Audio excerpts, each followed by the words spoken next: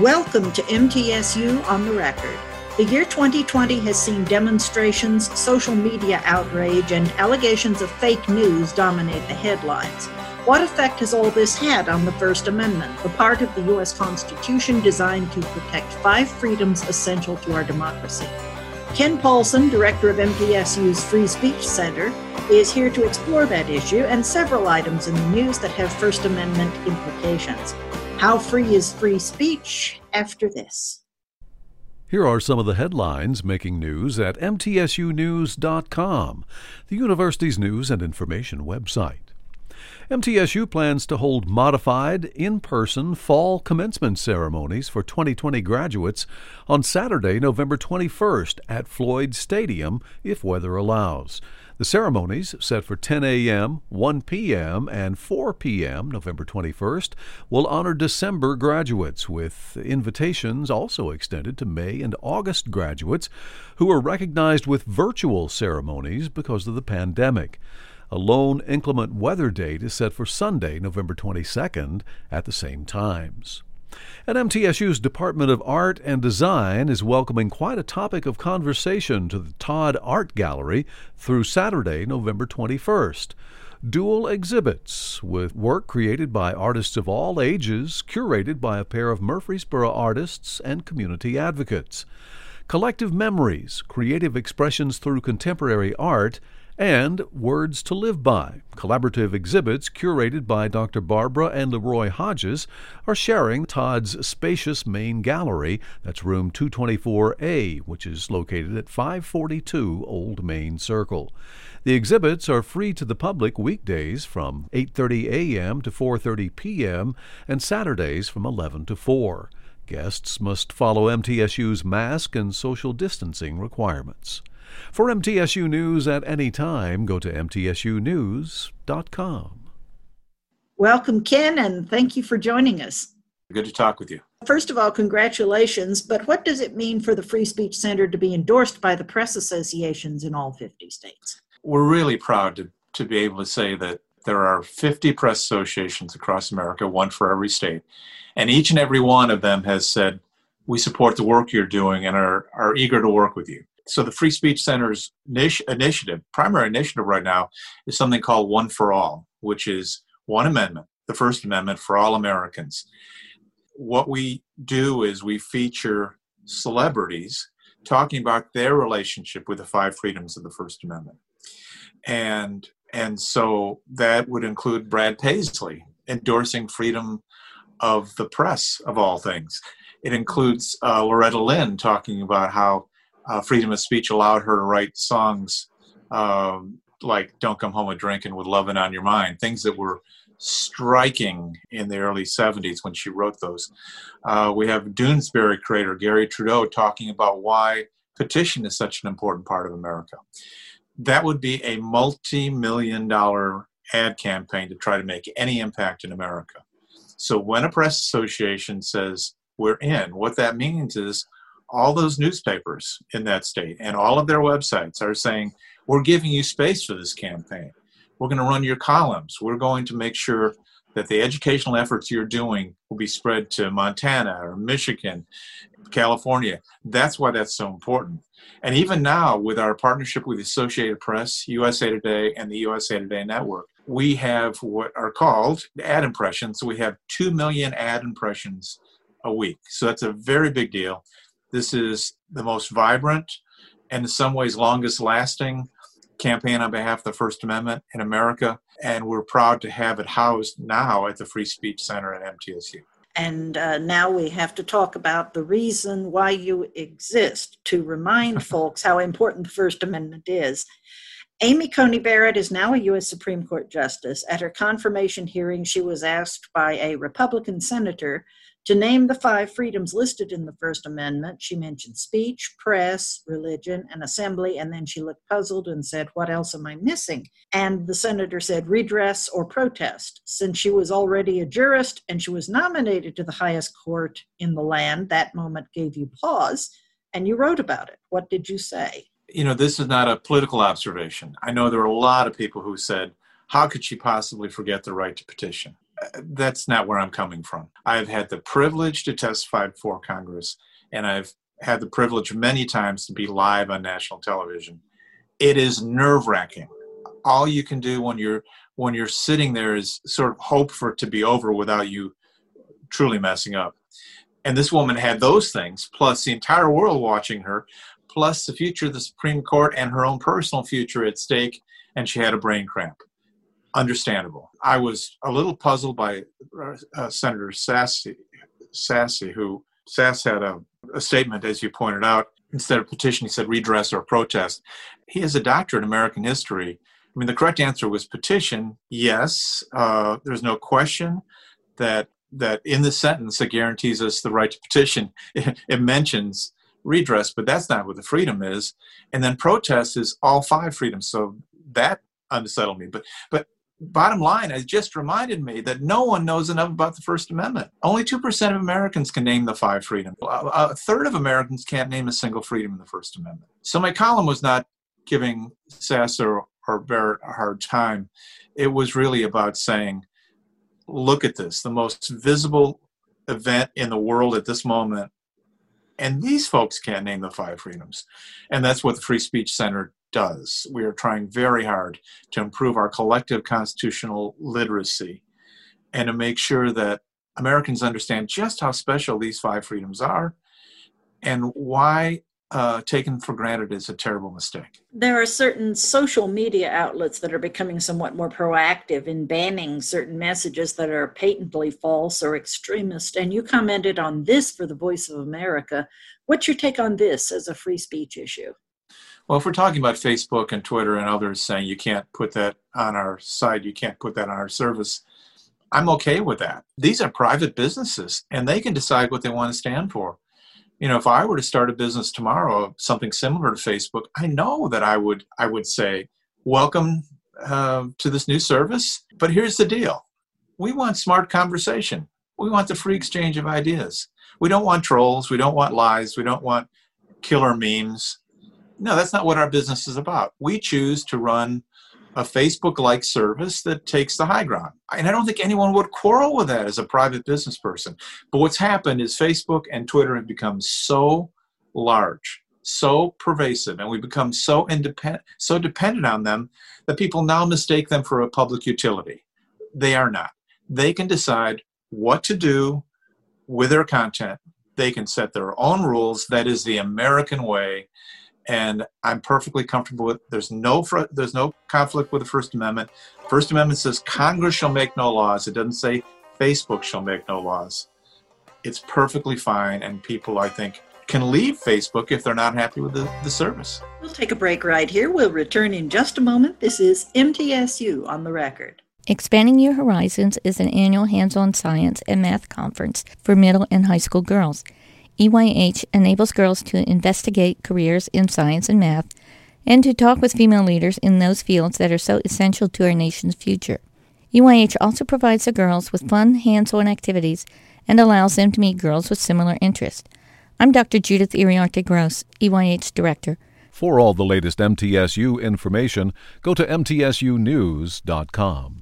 Specialized training in forensic science prepares tomorrow's professionals through the Forensic Institute for Research and Education, or FIRE. The Forensic Anthropology Search and Recovery Team assists law enforcement with skeletal remains at crime scenes. Legendary forensic scientists provide lectures free to the public, and high school students work realistic crime scenes each summer at our CSI MTSU camp.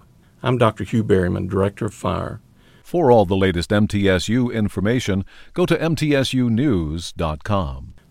We're talking about the state of the First Amendment with Ken Paulson, who's director of MTSU's Free Speech Center. Ken, recently a poll worker in Memphis was fired for turning early voters away from the polls because he told them they had to turn their Black Lives Matter and I Can't Breathe t-shirts inside out.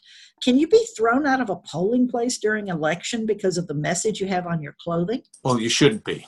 There are restrictions on campaigning too close to the polls, but by and large, what people wear is perfectly okay. And certainly Black Lives Matter. That is a social movement. It's not saying vote for Bob. That was just terrible. Should never happen. No one should be deprived of their, right to vote because of their point of view. It was absolutely wrong and shouldn't be occurring anywhere in America. There is another Tennessee case. It's a federal court case. It's pending, in which a man says his 15-year-old daughter got kicked out of class at Livingston Academy in Livingston, Tennessee, for wearing a T-shirt that says homosexuality is a sin. And it cited 1 Corinthians 6, chapter 6, verses 9 through 10 on the T-shirt. She was told that the shirt violated the school's dress code for being, quote unquote, sexually connotative. Livingston Academy, I looked it up to see whether or not it was public or private. It's part of the Overton County School District. Really? So, yeah. What recourse does someone have in that circumstance? It seems like free speech and freedom of religion are rubbing up against each other. So many issues involving public schools and free expression are almost always related back to bad drafting of a document. And so we don't have the privilege of seeing that here, but they've given us a hint about sexual connotation, which sounds like they were trying to prevent kids from coming in wearing Hooters T-shirts, things that would be sexually inappropriate. It all comes down to the writing of the rules. If I were a principal of a high school, I would decide, can kids wear T-shirts? I mean, when I was a child back in the previous century, we had to wear collared shirts. We couldn't wear, but you decide, you're the principal, you decide. They can wear T-shirts. Okay, what are you going to let them wear on their T-shirt? If it's, you're going to let them wear pictures, rock stars, you're going to let them put messages, are you going to decide, what guideline do you have on those messages? So, one thing you probably want to say is no profanity on any of your clothing. That would be logical because the potential it could be divisive. But then you should either say you can have messages on your T-shirts or you may not have messages on your T-shirts. What you cannot say is you may not have Republican T-shirts, and you can't pick one side or the other. You cannot decide that an idea is good, that a message is appropriate for a school. So your best bet is to say, no, we're not wearing ideas on our T-shirts, and that would be perfectly constitutional. In this case, the schools have one other option. Obviously, the best possible plan is to have a regulation that everyone can understand and can be applied. But in this case, you have a young woman wearing a shirt that is going to provoke some people. I mean, that there's 10 to 20% of Americans who happen to be gay, or another significant percentage that wholly support the gay community. There's going to be division. There's going to be a distraction from education. The Tinker case in the mid-'60s said students in this is a Supreme Court decision, students in high school have the right to express themselves. They don't check their free speech rights at the classroom door. But that those rights can be limited if the expressive conduct they're engaged in, is likely to create a substantial disruption to the conduct of the educational process. And you'd have to look at the community and you'd have to say, is this likely to have that effect? And that's where school can limit free speech. But the far better strategy is to lay it out up front. So there's never a question. You just point to section 3B and point it, and the student can be asked to take the shirt off. In this case, it sounds like the drafting didn't anticipate this T-shirt, and that's a problem. Here's another recent incident in which homosexuality comes to the fore. There's a case pending in federal court in Miami that accuses a Kroger store of wrongly firing 2 employees for refusing to wear store aprons supporting the LGBTQ community. The EEOC got involved, and the EEOC, the Equal Employment Opportunity Commission, says the store refused to accommodate their religious beliefs since they feel homosexuality is a sin. So the EEOC is siding with the 2 fired employees. What say you? I think the EEOC is wrong. You have a job. You have the terms of the job. You come to work, you stack shelves, and you wear whatever uniform the institution that the store wants you to wear. The store has its own First Amendment rights. The store can say what it believes in, and it's saying that it supports a very specific movement in society. And those employees have an option not to work at that store. They can walk anytime they want. EEOC is not insignificant, and I would not dismiss them as being a lunatic fringe or anything of the sort. But I would say that's not how I read the situation. There are no First Amendment rights in the private sector. And in this case, you can decide who you want to hire and what you want to wear. So I don't understand that stance. There is a case pending in Nevada, and, you know, the kids at MTSU before the pandemic would write with chalk on the sidewalk about an event they had coming up, or, you know, somebody's playing solo with such and such a place in the borough, they're going to have a concert, so forth. Well, a case is pending in Nevada against the Las Vegas Metro Police Department because some people who wrote F pigs and F the cops with chalk on the sidewalk in front of the police department building were arrested by the cops. And they claim that this was a retaliatory arrest that violates their freedom of speech. Do you happen to know what they were charged with? I don't know whether it was something along the lines of disorderly conduct or what. I'm not sure what the exact nature of the charges was, but it causes me to ask a question about what constitutes a retaliatory arrest and how does one ascertain exactly what it would take for you to determine that it is retaliatory? Well, in this case, it would probably be pretty simple. You would go to the prosecutor and ask for the records of every single chalk prosecution they have done in the last 10 years. And you would find there were no chalk prosecutions. And then you'd know that it was retaliation. That's why I was asking about what it possibly was, because you could stand on that street outside the police department and say, F the police. You can say it, and they can't do anything about it. So the only far-fetched prosecution would be some sort of damage to public property. But the next rainstorm, you've lost all your evidence. I wouldn't take it seriously. It is almost certainly retaliation for the point of view.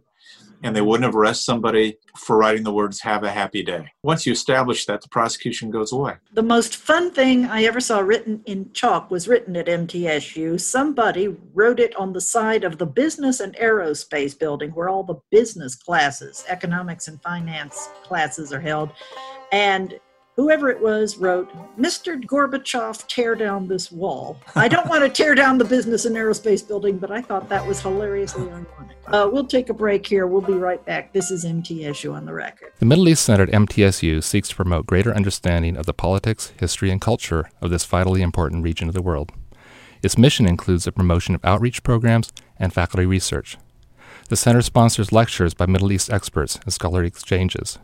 We're especially pleased to offer a new interdisciplinary minor in Middle East Studies with courses in Arabic and Hebrew.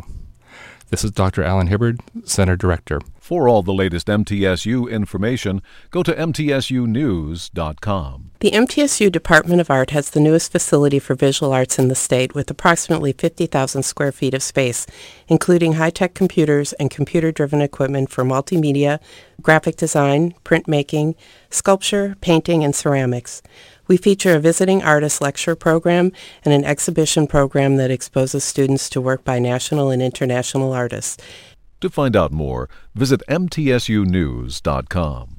Ken Polson is our guest. He's the director of the Free Speech Center at MTSU, and we're talking about the state of the First Amendment in the very turbulent year of 2020. You wrote an editorial recently in which you said that the First Amendment has no single constituency. What did you mean by that? This actually came off of the Judge Barrett hearings, and it struck me that why in the world is it that a judge, a senator, all these folks need to be reminded about what the First Amendment says, when they would never forget what the Second Amendment says. And the reason they don't forget what the Second Amendment says is because it's essentially one freedom.